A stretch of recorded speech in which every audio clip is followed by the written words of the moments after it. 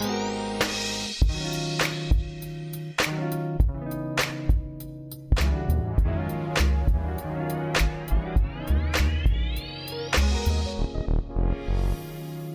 everyone, welcome to Scouting for Growth. Today, I'm meeting with Jean-Charles Velge, one of the co-founders of Cover and a great friend of mine. In 2016, Jean-Charles co-founded Cover with Quentin Coulmont.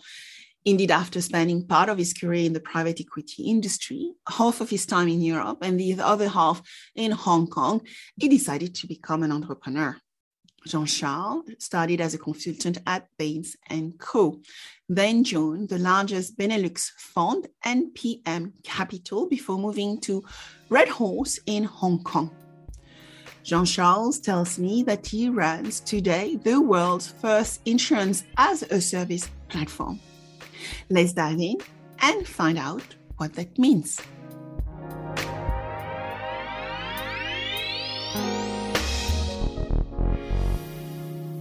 I'm so pleased today to be with Jean-Charles Velge. So thank you very much to be with us today, Jean-Charles.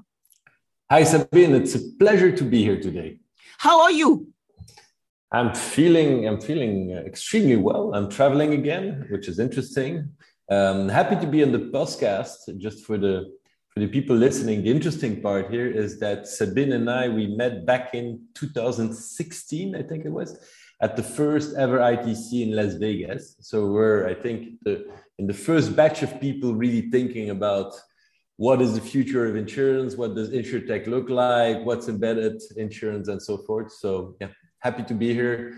5-6 years down the line. Honored for us to be talking together, and exactly 5-6 years down the line. So I cannot wait to uncover what Cover has been doing for the past few years.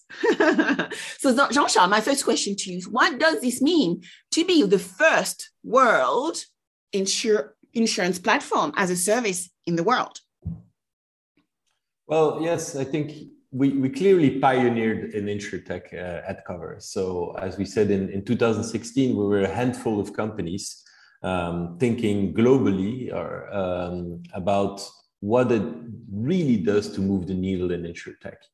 And there's many different business models in how you can attack the value chain in insurance. And where we tried to be really innovative was on the business model itself and how to transform the insurance industry thanks to technology.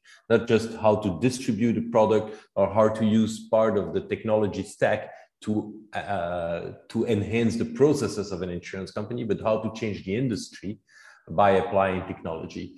And that's what we've built. We've built that platform, that technology platform that is linked with the full regulatory and insurance infrastructure to do insurance at scale across Europe with open APIs first. And I think the model is more valid today than it ever was.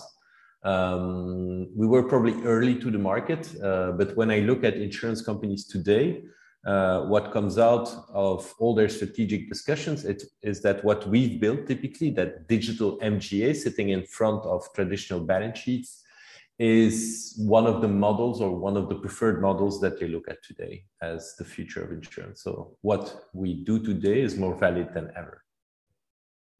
Absolutely. And before we dive too early into Cover, I would like to introduce you a little bit more, Jean-Charles. So, you have been working in industry for a very long time. You have been in the equity market. Can you tell us a little bit more about you as Jean-Charles and why Jean-Charles came about with Quentin Coulmont to work together as a founding team of Cover? Yes, so the story of Cover is the story of Quentin and myself, very much the two of us. So we co-founded together in 2016. We basically had both very traditional careers, I would say. We met at university back in 2017 and studied finance, as you did in 2017. Right before the financial crisis. And Quentin went after university into insurance at Allianz, and I went to more the financial industry. I did private equity first year in Europe, and then for half of my career then, and then the rest in Hong Kong. So very much financial. What the interesting part was that I touched nearly every business model possible with my career in finance, except for the insurance industry. And so when we started talking with Quentin, it found it incredibly interesting to see how the insurance industry could be transformed. And we started talking about it back in 2015, and then left everything and started in 2016 with Quentin to try and change it. And the interesting part is both of us knew that we had something entrepreneurial, but we didn't consider ourselves entrepreneurs before that. And we both basically jumped both foots and learned to swim and do it while we were doing it. So that's an interesting thing. It's often what happens, right? I think the beautiful thing to work with, for myself, with entrepreneurs, you get this energy of, focusing on outcomes and wanting to change the world, and wanting to do that with very limited resources. When we were working in big companies, we had everything we needed, right? And so you have to change your mindset around how you use resources, how you use people.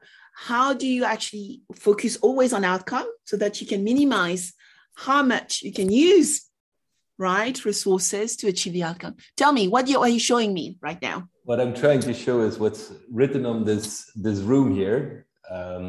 In the other way around, is hacking insurance. It's a bit what you said. Something that we use since the beginning of the company is, how can we hack insurance? How can we really tackle and hack and make it as efficient as possible, as smartly as possible? And that's exactly to your point that you were making. So it's in the DNA of Cover, I would say.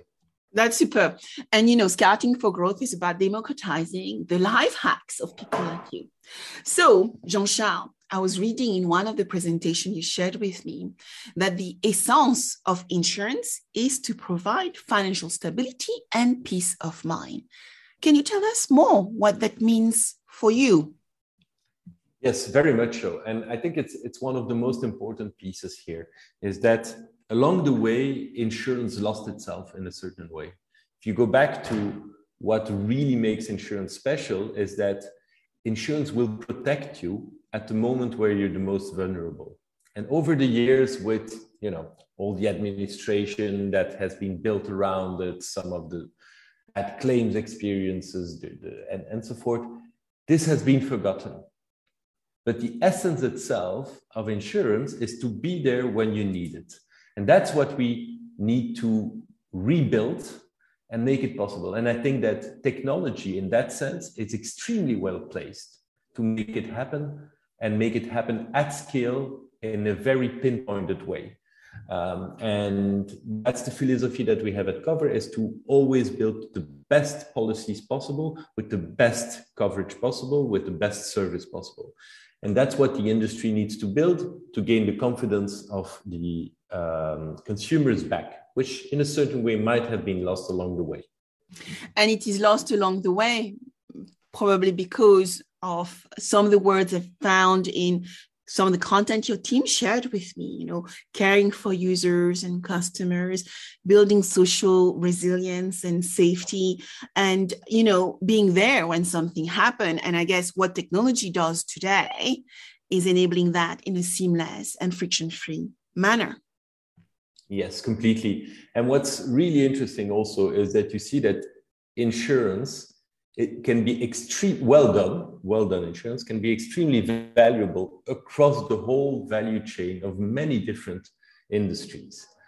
Insurance can be used by industries to make your product in a certain way more sticky, to have a better conversation with your customer, to have better touch points with your customers, to be there when something fails around your product and that you have to make it up. And all those stories, user stories, are very valuable and have to be placed again in front of the insurance value chain. And that's what we try to do with with all our partners and for our final customers. So tell us a little bit more about your partners and final customers. You are a very different organization because you've built infrastructure and a solution which enables you to build products for anyone but insurance, right? Yes, that's correct. So we went from the idea when started Cover to say that tech is not a vertical anymore.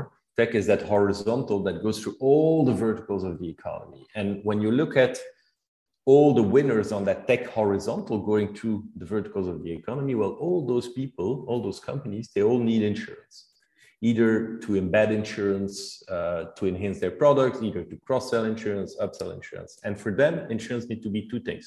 It needs to be digital and it needs to be cross-border. And what we've built to that is a platform that's basically a digital native insurance company without a balance sheet that can build any non-life insurance product, so for any of those verticals, in any different country. Okay, so that's cross-border from day one.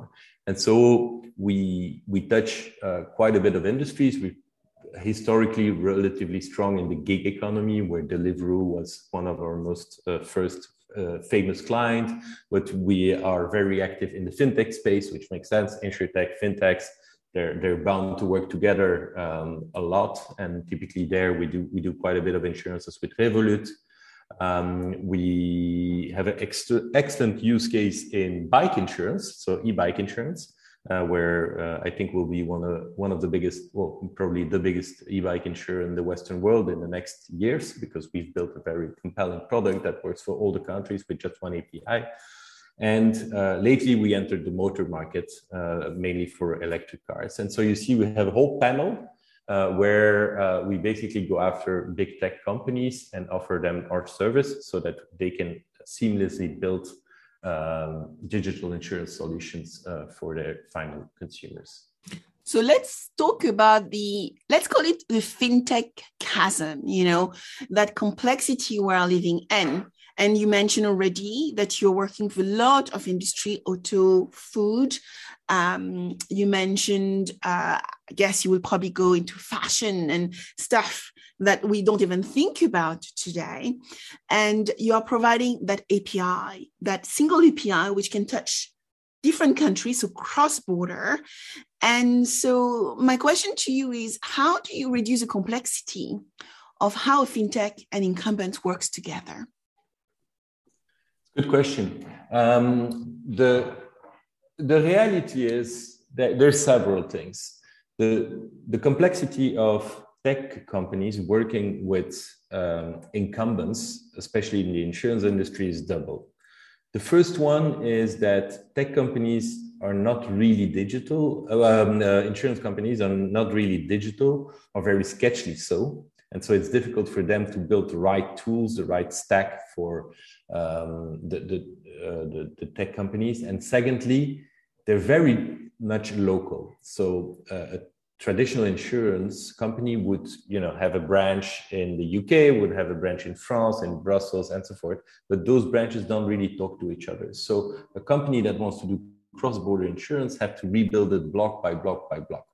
So what we try to do is to marry tech and insurance. So we are as much a tech company as we are a legal and insurance company. And if you marry both together, you try and give, be that one single point of contact for your customer to be able to provide insurance digitally and cross-border, and keep all the complexities at cover to make it simple, one API first for the customer.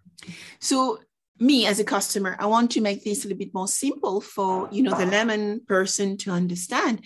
So yep. Me, buying, I am on Deliveroo, but I guess you're insuring maybe the driver. Yes. Yes. Or when you look at electric cars, you are maybe supporting the electric car manufacturer to making sure that you can actually have the embedded insurance product with the car. Tell us a little bit more how it feels like to buy cover, or do we feel it at all? Well, that's the whole thing, is to make it as seamless as possible and as embedded as possible. I'll give it a little bit another example that's very easy to understand, is typically when you buy an e-bike, okay? If you buy an e-bike today, which is a very fast-growing market, an e-bike you will pay in average, let's say 2,000 euros for an e-bike. And that bike, you will use it in the city to go and do your groceries, to go to work and so forth. And so you want it to be insured by nature because 2,000 euros out there in the jungle, it's something. And so what we offer is to the merchant that sell your bike online, one API. The merchant has to only integrate one API, and in that API, he has the full insurance infrastructure for the whole of Europe. So that API is for the whole of Europe, and our backend, Cover's backend, will handle all the complexities of doing pan-European insurance. So what the final consumer, what you will do is you will go and configure your bike, you configure your bike, you do your thing, and at the end, there is one big button saying you want insurance. Okay. The final consumer just has to do one click, that insurance. It's incredibly well priced. We have some of the best price in the market. It's a very nice insurance product. It's completely white label. And that goes into your cart with your bike. You pay your bike with the insurance and you're directly insured at that moment or when your bike is shipped. And so that's the most embedded thing. Before you had to go back to your broker or go back to some random websites where you hope to find something. And here it's one standardized insurance product that works for the whole of Europe, and where we've linked at Cover the best customer experience possible. And so we handle most of the claims internally at Cover to make sure that at the moment of truth in insurance, is at the moment of claim, that we can do this as best as possible. And this is embedded insurance. So that is interesting because you mentioned white label, you mentioned the one-touch button and a seamless experience, and you are managing claims. So is it why that, I read you have achieved a 95% customer satisfaction? Tell us how you get those numbers, Jean-Charles. Well, because we have an incredible team here to start with, okay? We handle all the claims centrally from Brussels for the whole of Europe, okay? And so we do that with insurance clerks that come from all over Europe, and they're here centrally. We speak, I think, natively more than 12 or 13 languages, and we handle that. We do that as digitally as possible, but you can still always call us. And that's a feature that will stay for a very long time in insurance, because when you need insurance, you basically are at the moment where you're stressed or whatever, your bike was stolen, you just fell from your bike. So you need some human touch there. So what we do is we extensively survey our customers to understand what we can do better. Okay. We digitalize to the max whatever makes sense to be digitalized. And then we just have very streamlined processes. The fact that we own it internally is a very important thing. Very, very few insurtechs do that. Normally they work with TPAs, third-party administrators. We've done that in the past.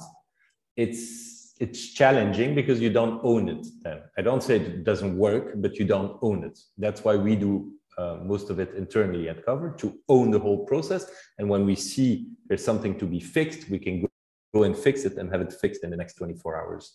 And that's just, I would say, very much a focus on quality and on operational excellence.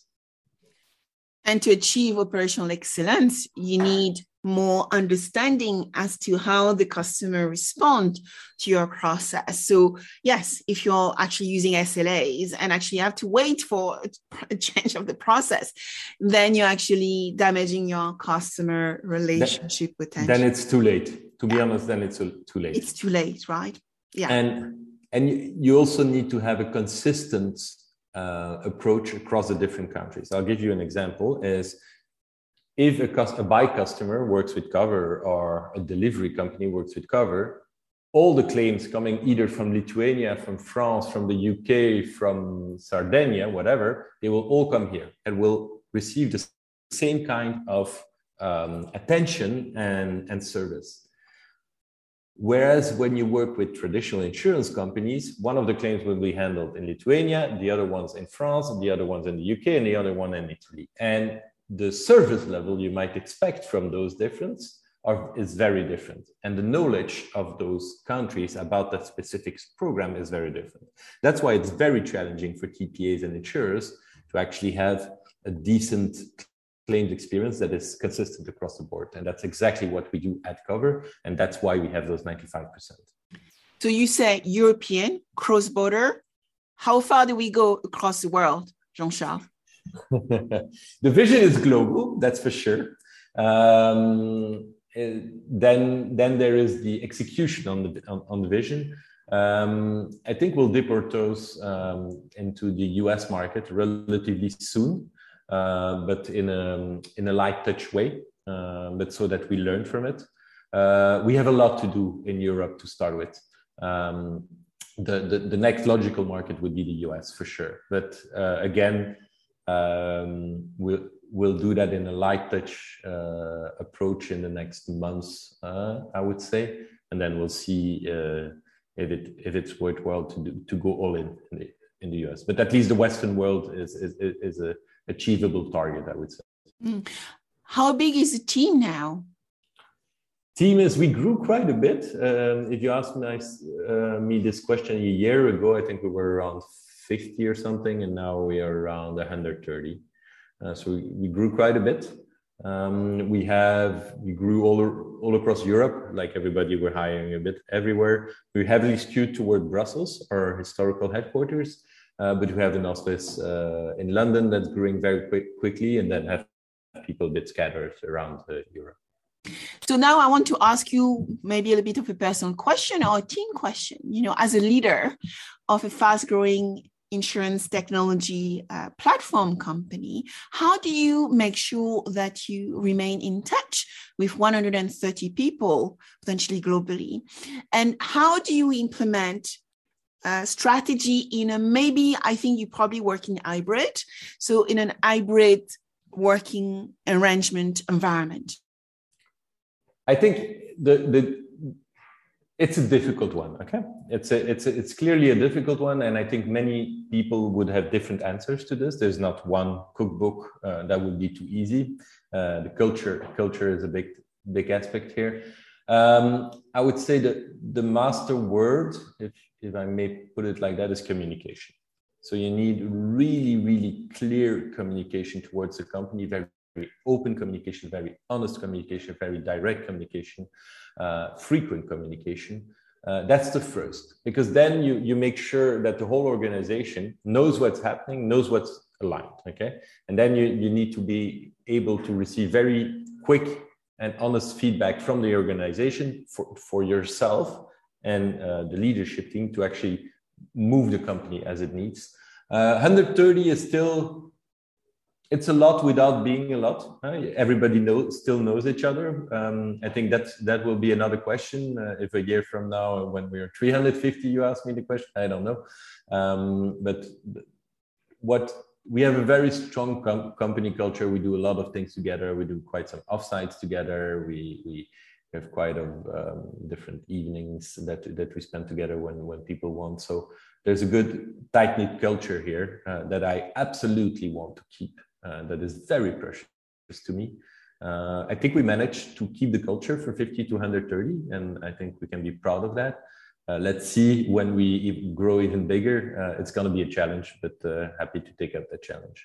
Absolutely. At the end of the day, growth is not only about challenge, but learning opportunities. Yes. But that takes me back to your starting point. You started as an embedded insurance, if I may say, proposition, delivering a one-stop shop platform in Europe and beyond. So what was your secret sauce? I know you already talked about the API and the verticals you've decided to focus on, but what was the secret sauce to make it what it is today? And if you can share with us, what were your top 3 challenges? I think one of the biggest challenge that we faced is that we pioneered InsurTech, really. As we were saying, we were at the first ITC with you, Sabine, and so forth, and nobody knew how to attack this industry, and there was no path set, okay?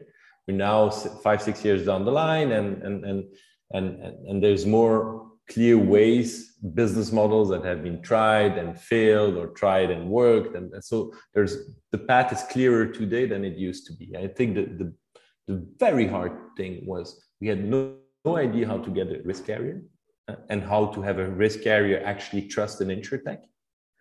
On the tech side, nobody had ever built anything on the new tech stacks for insurance. On the legal side, cross-border had never been done, okay? There was no lawyers that you could hire that knew what doing insurance cross-border actually even looked like. And talking to clients, they were themselves also structured country by country for insurance procurement, because that's how the industry was. So we had to tackle all those things at once, in once. The first hack that we did was that we were the first insurtech worldwide to be accepted by the Lloyd's of London as a cover holder.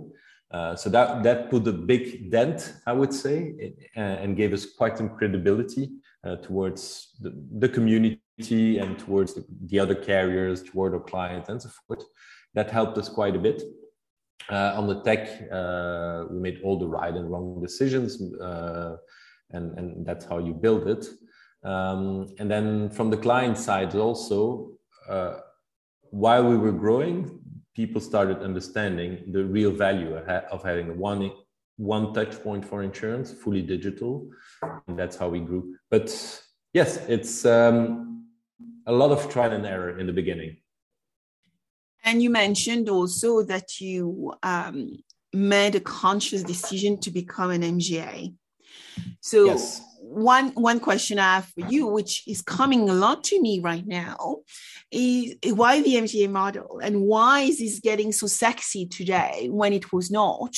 5 years ago, it was all about tech businesses. Now in insurance, it's like, if you have an MGA license, or you're looking at building tech with MGA, it's probably sexier, probably even for an investor.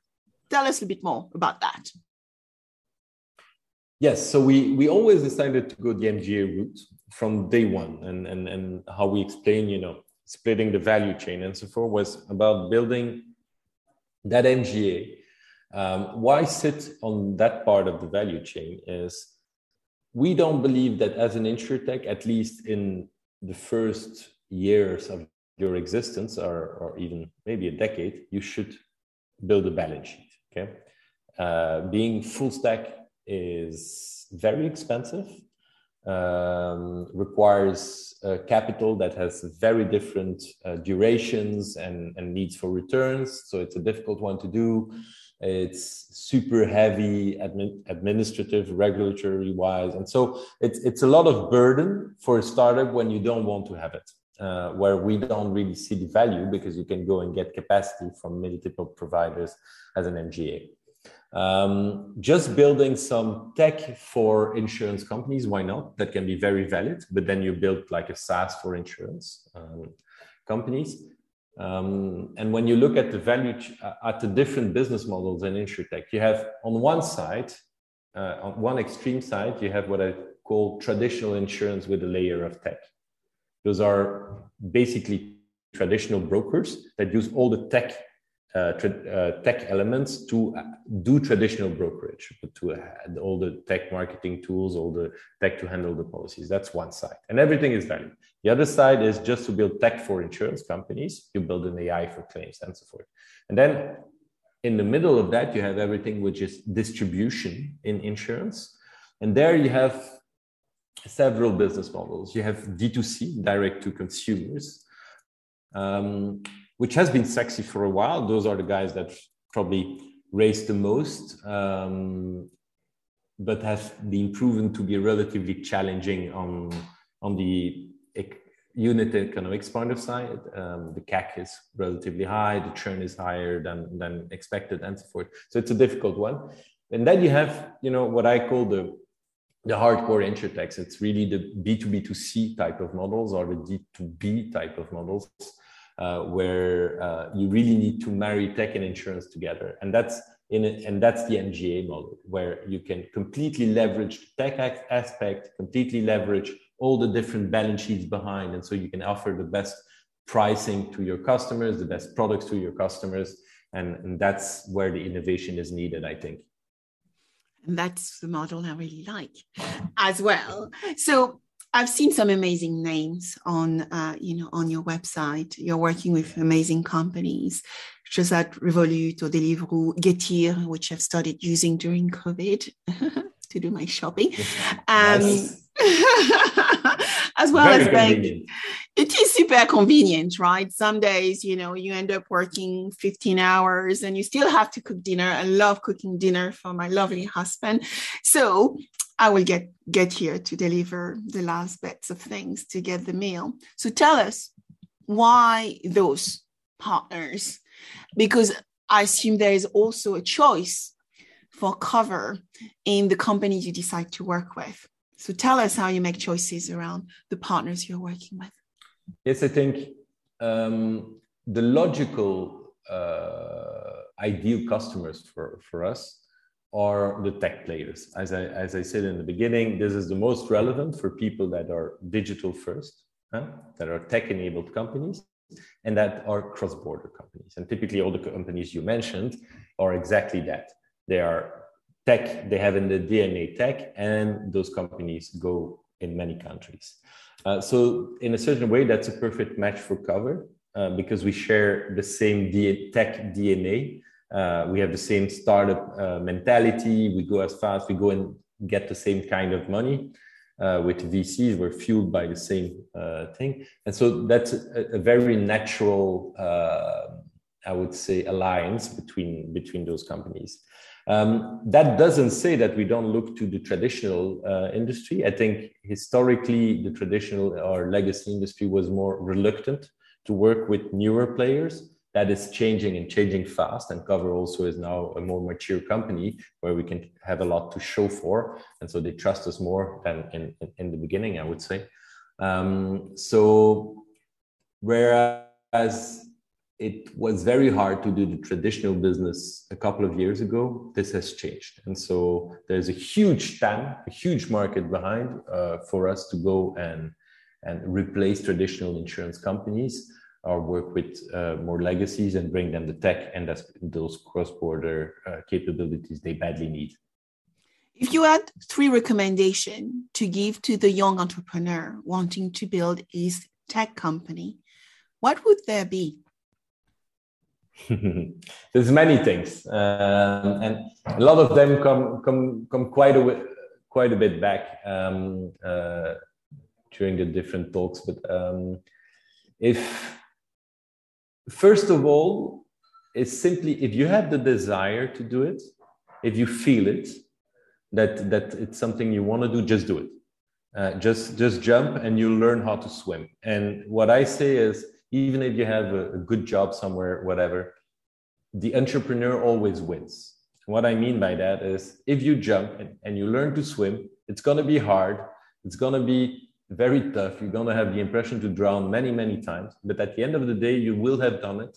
And even if it doesn't work, 24 months down the line, you will have learned so much that even if you go back to the traditional world, you will have exploded your network. You will be much more knowledgeable about 1,001 other things. And so if you have the desire to do it, just do it. And there's nothing to be lost, honestly. So that's the first. The second one is, do it with the right people.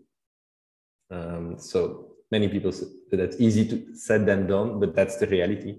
A company is just, a sum of different people working hard together. And so those people need to be, good karma people that you like working with, that are the best in whatever. Just take a lot of time to choose the people you work with. And that seems logical, but it's hard. It's very hard to do. That's the second. And if you want a third one is go big and go bold. It's more fun. And I can see that with the things you've done with Quentin. I think one thing you actually highlighted around point number 2, it's about people, right? I mean, businesses still remain people businesses despite us moving digital. And really finding your right co-founders is key, because they can make it or break it. And another point you actually highlighted is everybody needs to work really hard on the project as much as the other. No one can actually stay behind and expect that the others are going to deliver the value because you actually started building resentment potentially. So it is very, very important to select your co-founders wisely. And for sure the co-founder, and then everybody in your team. And then they start, because also what I see now, how important that is, how to well choose your people, is that when you get to that 100 mark or something, or maybe even before that, those people will start hiring other people and hiring full other smaller departments. And so if you made a wrong decision on that person, there is a big chance that they will make wrong decisions on all the other hires also. So that's so critical. Just spend a lot of time in that, especially in the hiring. Yeah. Sometimes at one point in the company, I think like hiring was like 50% of my job. Wow. Okay. So you had to make really tough choices and good choices for the growth of the company. I say 50%, I don't know, but it was, quite a bit of our time when you're growing and you need to hire a lot of people. Well, you have to continuously be recruiting or actually connecting with people and identifying your next, if you don't mind me saying, your next target. In the world we are in today, I mean, in the UK, it's very, very hard today to find talent and recruit talent. And because people want to join companies with purpose, and in some ways, I would say with choice, what you find is a lot of businesses right now are struggling to find the talent they need to grow their businesses. So, everything needs to be really thought through very carefully.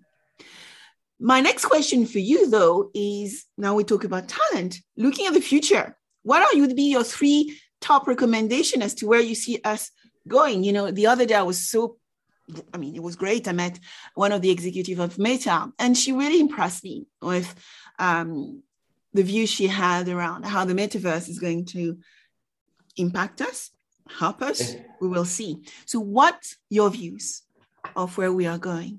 Future Tech 101 with Jean-Charles.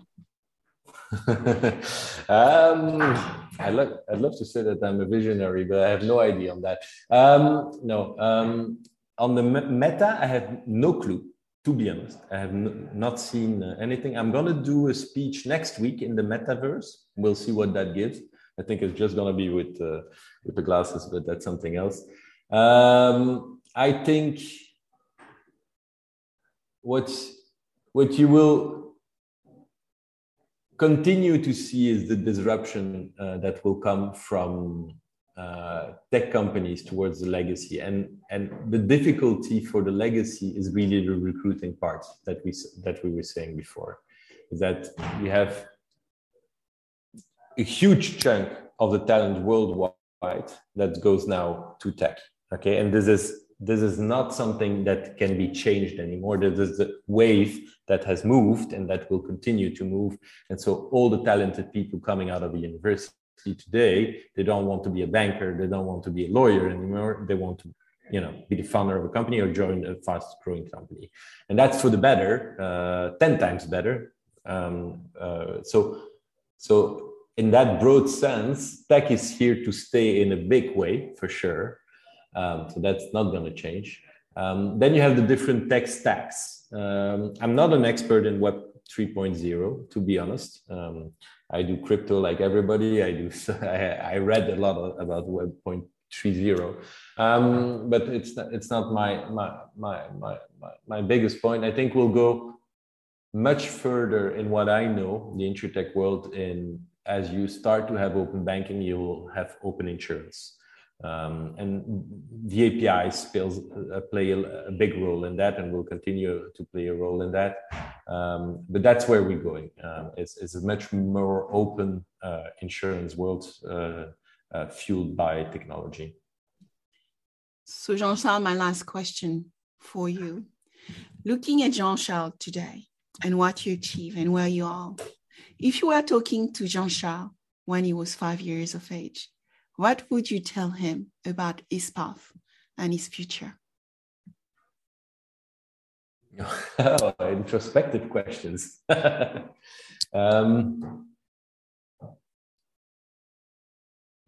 Be a good person along the way. That's great words of wisdom. Thank you, Jean-Charles. So if people want to find you, what do they do? Where do they go? Shoot me an email.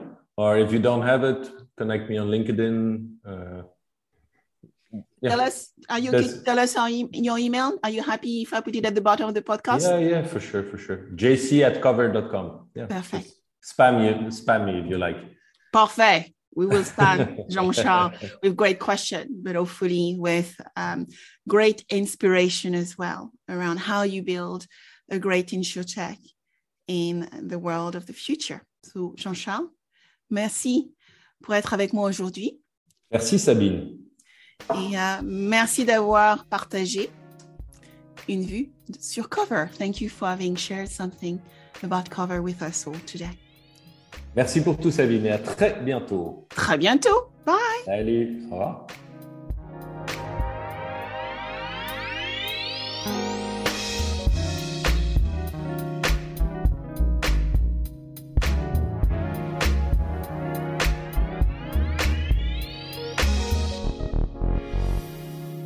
If you like this podcast, subscribe now, share with your friends, and if you enjoyed it, please give it a 5-star review.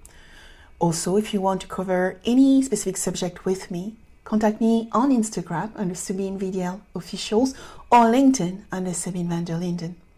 Thank you.